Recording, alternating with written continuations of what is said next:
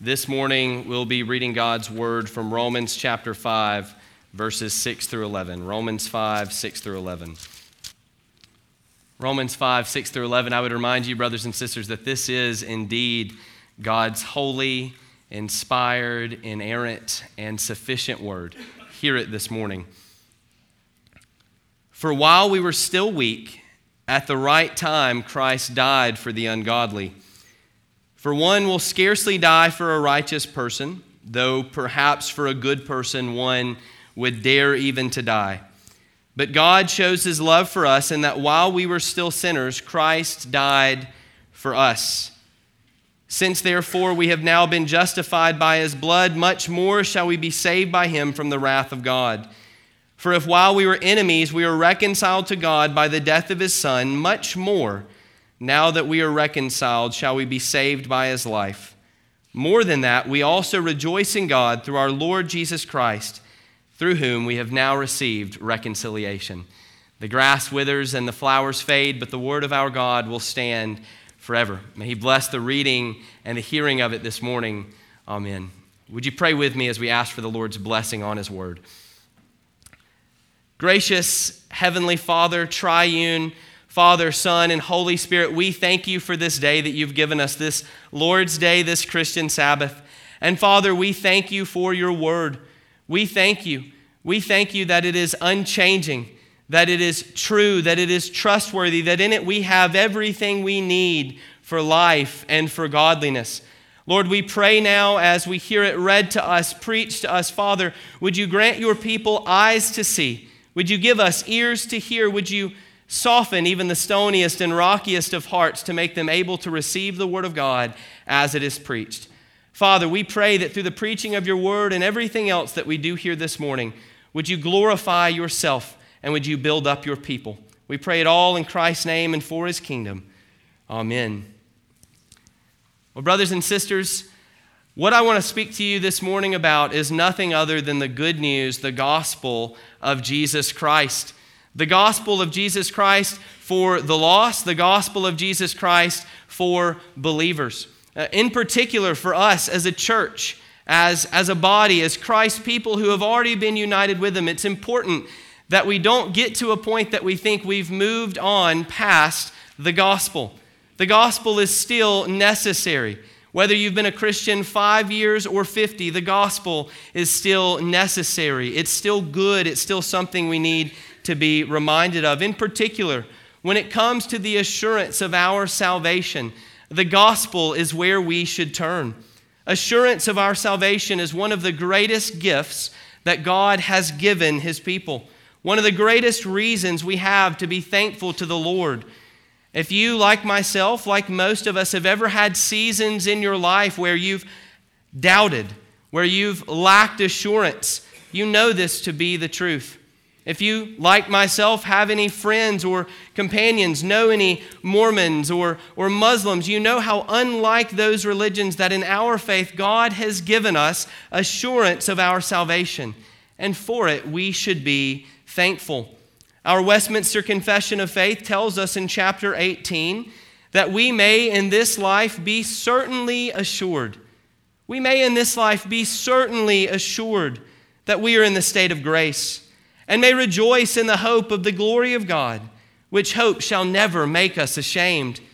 And hear this. Our confession continues and says here in chapter 18 that this certainty is not bare conjectural and probable persuasion. It's not grounded upon a fallible hope, but an infallible assurance of faith.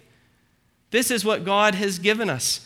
Not only has he saved us in and through the gospel, but in the day-to-day walks of our Christian lives, we have assurance. We have assurance of our faith because of the gospel. This morning, we're going to look in the text at hand at three reasons that you and I, Christians, should have assurance of our final salvation. And I want you to notice that in every one of these 3 points, that none of the reasons, not a one of them, have anything to do with you or me, but that all of them have everything to do with our perfect Savior, Jesus Christ. And so you, Christian, you brother and sister, you can have assurance of your final standing before the Lord For 3 reasons. Because Jesus died for you when you were weak, Jesus died for you when you were ungodly, and Jesus died for you when you were an enemy. He died for you when you were weak, when you were ungodly, and when you were his enemy. And so first, look with me at verse 6. We'll see here that you can have assurance of your final salvation because Jesus died for you when you were weak. That's what Paul tells us in verse 6. Christ died for the Christian while they were weak, when we were helpless, without strength, when we had no hope of saving ourselves. Our condition could not have been worse if we had tried. Left to ourselves, we would have remained in that desperate and depraved state. But this is when precisely that Christ died for you, when your manner was most desperate. Look at what Paul tells us in the second part of verse 6. He says that Christ died for you and me at the right time. Well, Paul, what makes it at the right time? What makes it at the right time that Christ died for us? It was our desperate condition. Our desperate state is what makes what our Savior did so perfectly timed. And I want us to hear this clearly this morning, brothers and sisters, that Christ did not wait. Christ did not wait for us to pick ourselves up from the dirt and the mire as if that were ever going to be a possibility, but he saved us when we were weak, completely incapable, without hope. And this is not a concept that's new to the apostle. Paul is not being innovative here. If you were to simply do a quick survey, just flip through the Old Testament, just about anywhere you could turn in the Old Testament in God's Word, you would find this story over and over and over again, that this is how the Lord has always operated. We don't have time to consider the entirety of what the Old Testament has to say about it this morning, but we do have time to consider a couple passages. Consider with me Judges chapter 7. Judges chapter 7, there we find the Lord reducing Gideon's mighty army down from 30,000 down to only 300 men.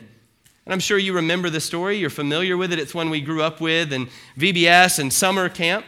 God instructed Gideon to take his men down to the water and stand back and observe. The Lord told him, observe how the men drink. And you'll have some of the men who reach down and have the good God-given common sense to get a cup or a pot or some form of a vessel. At a bare minimum, maybe their hands to scoop up the water to drink it. But you'll also observe that some of the men, when they go down to the water, they'll get down on their hands and knees, they'll stick their face in the creek, and they'll drink it like a dog. And the Lord tells Gideon, guess which men I want to fight for you? Well, you and I, being good common sense people, would say, well, at bare minimum, the ones that have the common sense to use a pot or a cup, right?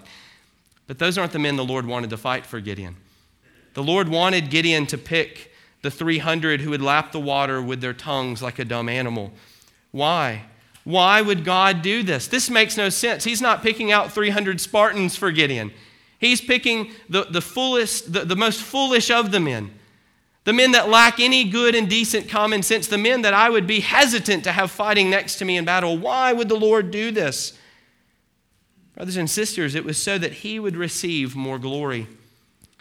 Consider also Deuteronomy 32. There we find the Lord telling Israel that he would vindicate his people when? When would the Lord vindicate his people? When he sees that their power is gone, is what the text tells us. Know this, church, that God receives the most glory in this way, by magnifying his saving power, by saving the undesirable weakling. God saved us at the most opportune time when we were weak, when we were incapable, so that he and he alone would receive every last ounce of the glory. Jesus died for us when we were weak. He saved us not when we were strong, and this really only makes sense. If you were to go to a physician, a doctor sick with some illness, maybe the flu, maybe COVID, no doctor would tell you, come back when you're feeling better. He would be out of a job pretty fast, wouldn't he? No, that's the doctor's job, is to see the weak, to take care of the weak, to tend to the weak and the sick. The doctor is there for sick people. His job is to heal sick people. When our great physician, Jesus Christ, found us and died for us and saved us, we didn't just have a spiritual cold, did we? No, when Jesus found us, when he died for us, when he saved us, we had terminal stage 4 spiritual cancer. God's word tells us in Ephesians 2 that we were not just sick in sin, but dead in sin. Dead in sin when Christ found us, when he died for us, when he saved us. And that is the gospel. That is the good news, that Jesus didn't come to die for the strong, but for the weak. And what's happened since then? I think that's really Paul's point in the text in each of these verses. The point is what has happened since then. In Acts 1:8, we're told that you have received power when the Holy Spirit comes upon you. So this church, this brother, sister, this is why you should have assurance of your final salvation. If Christ died for you when you were at your weakest, how could he not save you in the end now that you have been filled with the powerful indwelling of his Holy Spirit? Jesus died for you when you were weak. And we're told also in the text that Jesus died for you when you were ungodly. Look again with me at verse 6, and we'll read through verse 8. Christ died for the ungodly. For one will scarcely die for a righteous person, though perhaps for a good person one would dare even to die. So not only were we weak, not only were we helpless, but we stood opposed to him, unlike him in every conceivable way, and yet still he died for us. Now, what exactly is Paul saying here when he makes this comparison between dying for a righteous person or a good person? If you're like me at first glance, you want us to go, well, isn't a good person and a righteous person the same thing? I mean, I would use those terms kind of interchangeably. They actually are a little bit different. There's some nuance in the Greek, but I won't bore you with it this morning. Paul's main point is not who is a righteous person, who is a good person. His main point is that you and I weren't either. Brothers and sisters, you were neither good nor righteous. You were neither useful to God nor standing in righteous ways at all. There are certain people and there are certain situations in which we can wrap our minds around someone laying their life down for another. A Secret Service member jumping in the way and taking a bullet for the president. We can understand that. That's his job. A mother saving her child, jumping in front to push them out of a car, some situation like that. We can understand situations where one might lay their life down for another. Paul's point here, though, is in verse 8, that what makes no sense at all, what we should struggle to wrap our minds around is this, that God shows his love for us, and that while we were still sinners, Christ died for us.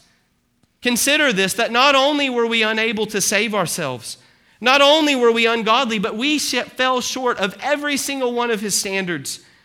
We were neither morally good nor useful to him in any way, yet still our Savior died in our place. We had no merit. We had no service that we could offer him that he couldn't provide. Yet Christ still died for us, his church, his people, his bride. And that is the gospel. That is the good news of Jesus Christ, that he didn't die for the godly or for the good, but for the ungodly. We're told in the Bible in Romans 3 that there are none who are good, no, not one. In Ecclesiastes 7:20 that surely there is not a righteous man on earth who does good and never sins. Jesus died not for the godly, not for the good, but for the ungodly, for the sinners. That's the gospel. That's the good news. And again, what has happened to you since then, brothers and sisters?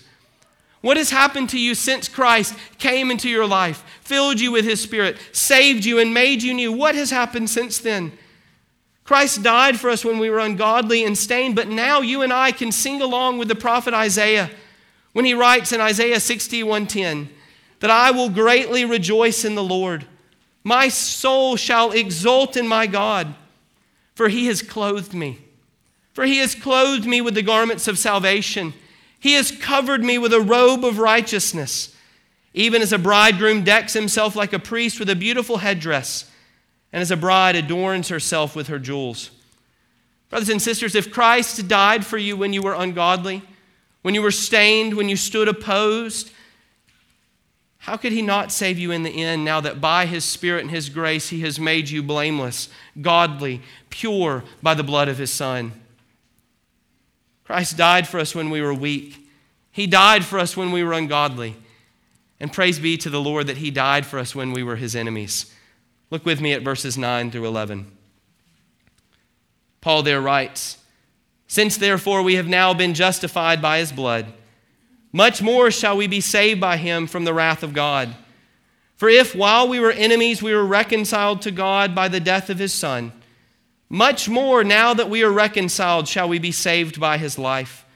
More than that, we also rejoice in God through our Lord Jesus Christ, through whom we have now received reconciliation. If you remember those old Billy Mays commercials, this is kind of what Paul is doing at this point. He's already given us so much.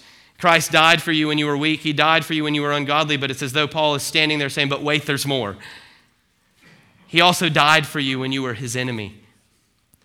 You see, so far with what the apostle has given us, I think there might be a temptation, a possibility for us to come away with a skewed picture of what our predicament truly was. We've been told that we were weak. We've been told that we were ungodly, but there may be a tendency, if that's all that we knew of the picture, for us to come away thinking and feeling and maybe even looking like the victims here. There's indeed some today who would tell you that our main predicament, the only reason that Christ came, there are some who would tell you that the only reason that Christ came was to bring healing to the broken. They would say it's not that we deserve God's wrath. It's not that we stood under the fear of his wrath. No, rather it's merely that we were broken and needed Christ to put the pieces back together. There are folks who would say that the cross wasn't about satisfying the demands of God's wrath and justice on sin, but only and merely about bringing healing to the broken. And we pause there and we recognize, right, that that's a half-truth. That's a half-truth. That's part of the story. Absolutely. Praise be to God that Christ came to bring healing to the broken. Praise be to God. Absolutely, he brings healing to the broken. But that's a half-truth. That's a half-truth. That's half of the story.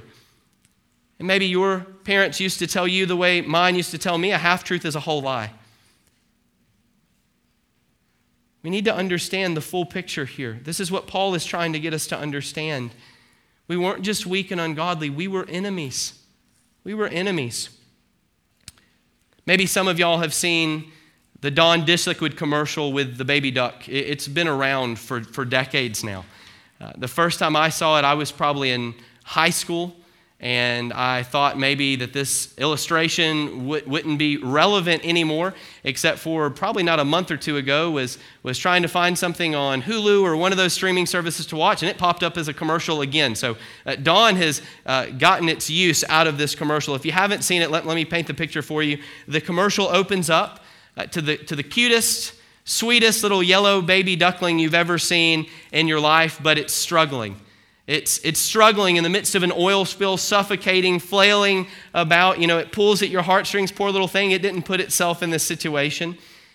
And then in the next scene, men reach down with a gloved hand and pick the duck up, and it cuts to a sink where the men are washing the duckling off with some dish soap. Dawn, of course, right? That's the point. Even Dawn can even clean the oil off the duck. That's the point of the commercial. But it cleans the little guy right up. It cleans him right up. He's looking good as new at the end of it. Well, brothers and sisters, and hear me clearly now, that was not our situation. We oftentimes see ourselves as maybe the victim in the story. But Paul is making clear here that not only were we weak, not only were we ungodly, we stood opposed to the Lord our God. We were not just dirty ducklings covered in the oil stains of sin that needed to be cleaned up by the Dawn dish liquid of Christ's blood. That was not the full story. We weren't just weak. We weren't just ungodly. We were his enemies. And it's when we were right in the middle of our cosmic treason that Christ died for us.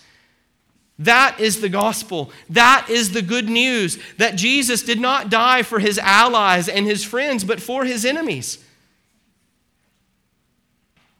And if that were not reason enough for our thanksgiving and praise and worship and thanks, Paul tells us beginning in verse 9 that Christ's death has actually done two things for you and for me. It has justified us, but it has also reconciled us. Christ's death justified you. Paul tells us as much. He says there that we have now been justified by his blood. And this is great. This would be cause enough, cause alone for us to come here week after week and give praise to the Lord our God. Paul is saying that in the cosmic courtroom of God, he has banged his gavel and declared you, the sinner, righteous. You, the sinner, have been acquitted of all charges. You now stand. You now stand being declared over you, having declared over you the very righteousness of the Son of God. And this is great, but as great as justification is, Paul continues and speaks to us of reconciliation. While justification is a legal term, bringing to mind a courtroom in which the judge acquits the sinner, reconciliation is close. It's personal. It's relational. To reconcile is literally to bring together two estranged parties, two people that had nothing in common, two people who were at each other's throats. Now in reconciliation, they're brought together. And specifically in this context, it's the restoration of God's favor to sinful man.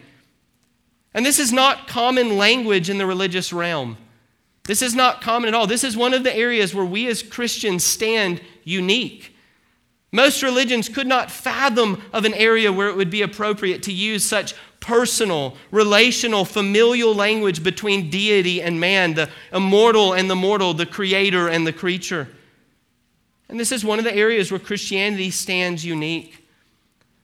Not only has the judge of all things judicially declared believers in Christ righteous, but he has also restored you fully in your proximity and relationship to your Father in heaven. Here is what Paul is saying: by Christ's death and shed blood, we are declared righteous, and by his life, we will be saved from God's final wrath. Paul is arguing that if Christ died for you when you were weak, when you were ungodly, when you were his enemy, but now he has justified you, but now he has reconciled you, then you should have certain hope.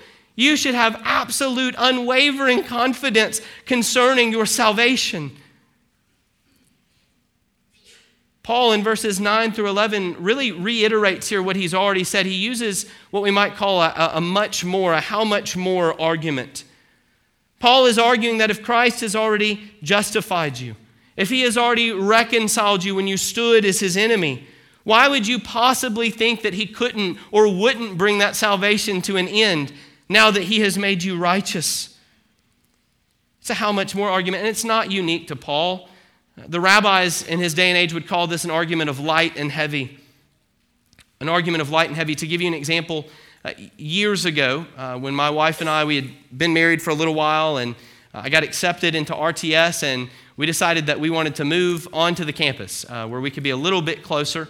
And so we were getting all our furniture together, and thankfully my father-in-law, being the saint that he is, he came down with his 20-foot trailer and was helping us load up all the furniture, and it all got out of our house fine. And we show up to this little townhome at RTS, right over the line, technically still in Clinton, but RTS Townhomes. And we show up with the trailer and open the door and immediately realize it is not going to be as easy getting this furniture in this apartment as it was getting it out of our house. As soon as we opened the only door that there was any chance of this furniture fitting through, you come face to face, the door barely cleared a staircase going in the hallway. And so we have all this furniture, these vanities, these dressers, these couches, and we're looking at the staircase going, how in the world are we going to maneuver it through here? And so my father-in-law, having done this sort of thing a few times, he had the good sense to say, let's start with the biggest piece of furniture first. We had this couch that is bigger than any couch I've ever seen, and it didn't disassemble. It was about 7.5, if not 8 feet long. Well, that wasn't the issue. The real issue was it was probably about 5 feet in depth. Now I'm not particularly tall, but I like to think I'm not really too short either. I'm a solid 5'11", if I'm wearing good shoes, 6 foot on a good day. But I'm a good average height. And when I sat on this couch, my feet dangled like a little child. I've never had a couch like it since, never had one before. It just enveloped you. And so he said, we need to get this piece of furniture in first. It took us over 2 hours. Over 2 hours, a crushed finger, and lots of sanctification later, we finally got that couch in that apartment. And it turned out my father-in-law was right. We got everything else in that apartment faster than that one couch took us. We got the hard thing out of the way first, and so everything else was a breeze. It was a guarantee. If that couch got in, well, then surely the lamps and the dressers were going to get in.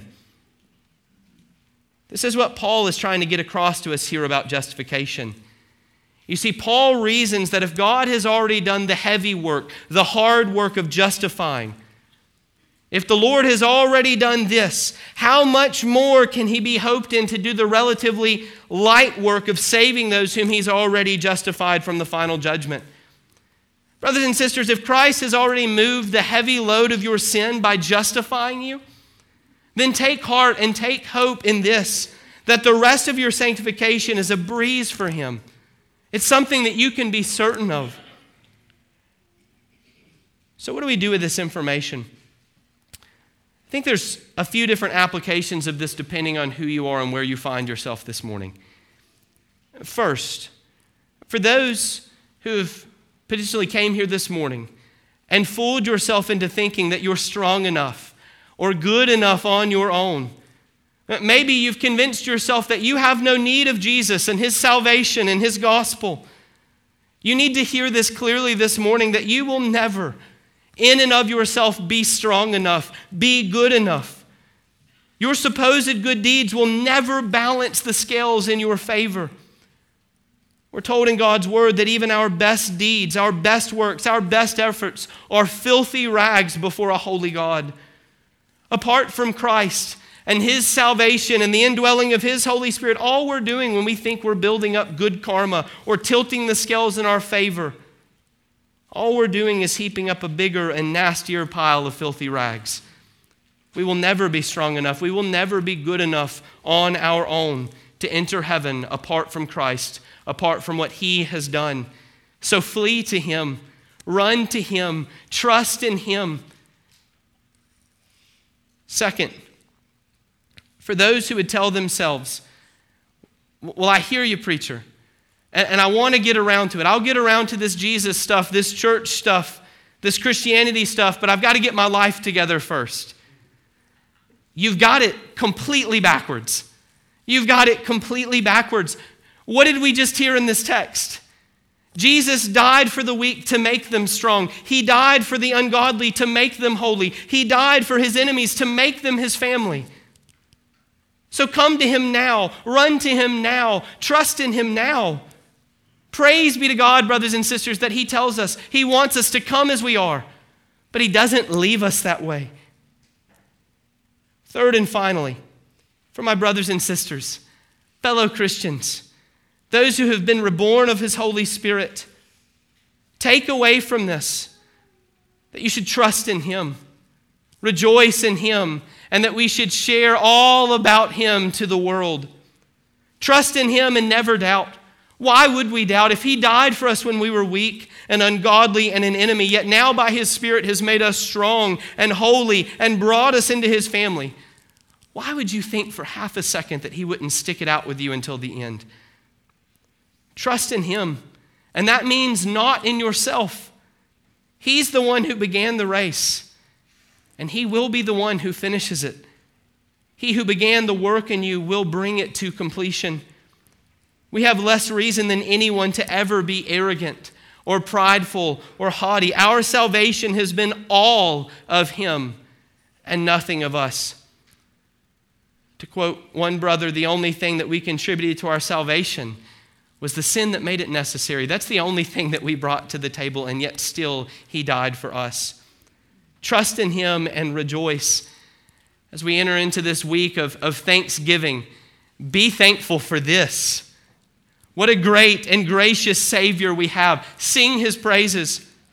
Be filled with the joy, the type of joy that can't be taken away or marred by circumstance, that Jesus would die for a wretch like me. Trust in him, rejoice, and go and share it with the world around you. This gospel is for everyone. This good news is for everyone. It's simply too good to keep to ourselves. As the apostles said in Acts, how can we but speak of what we have seen and heard? This is the gospel, brothers and sisters, that Jesus died for you when you were weak, ungodly, and an enemy. And if you have trusted in this, trusted in him, he has made you by his grace strong and holy and brought you into his family. This is the good news of Jesus Christ.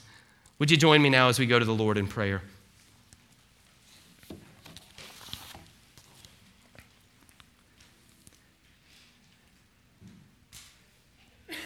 Gracious God and Heavenly Father, we thank you.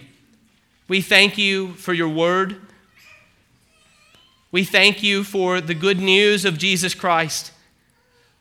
We thank you that in eternity past, Father, Son, and Holy Spirit, that you made a plan to redeem a people for yourselves. And that everything that has transpired throughout human history, that you have worked it and that you have ordained it and that you have caused it to be as such that it would lead to the salvation of your people and the glory of your great name. Father, we thank you that when we're weak, you make us strong. That though we were sinners who stood condemned, that you saved us, redeemed us, reconciled us, that you've pulled us up a seat at the table, that you've clothed us in robes of righteousness. Father, I pray for myself as I also pray for each of these brothers and sisters here this morning. Would you, through this word that we've heard this morning, would you fuel us? Would you strengthen us? Would you encourage and edify us in the week to come? Father, I pray for any who might be here this morning, any of your children, any of your people who are struggling with the assurance of their salvation. Would you help them to hope in this? Would you remind them of this? Would you place this on their hearts so that they would be strengthened and encouraged? Father, we pray it all in Christ's name and for his glory. Amen.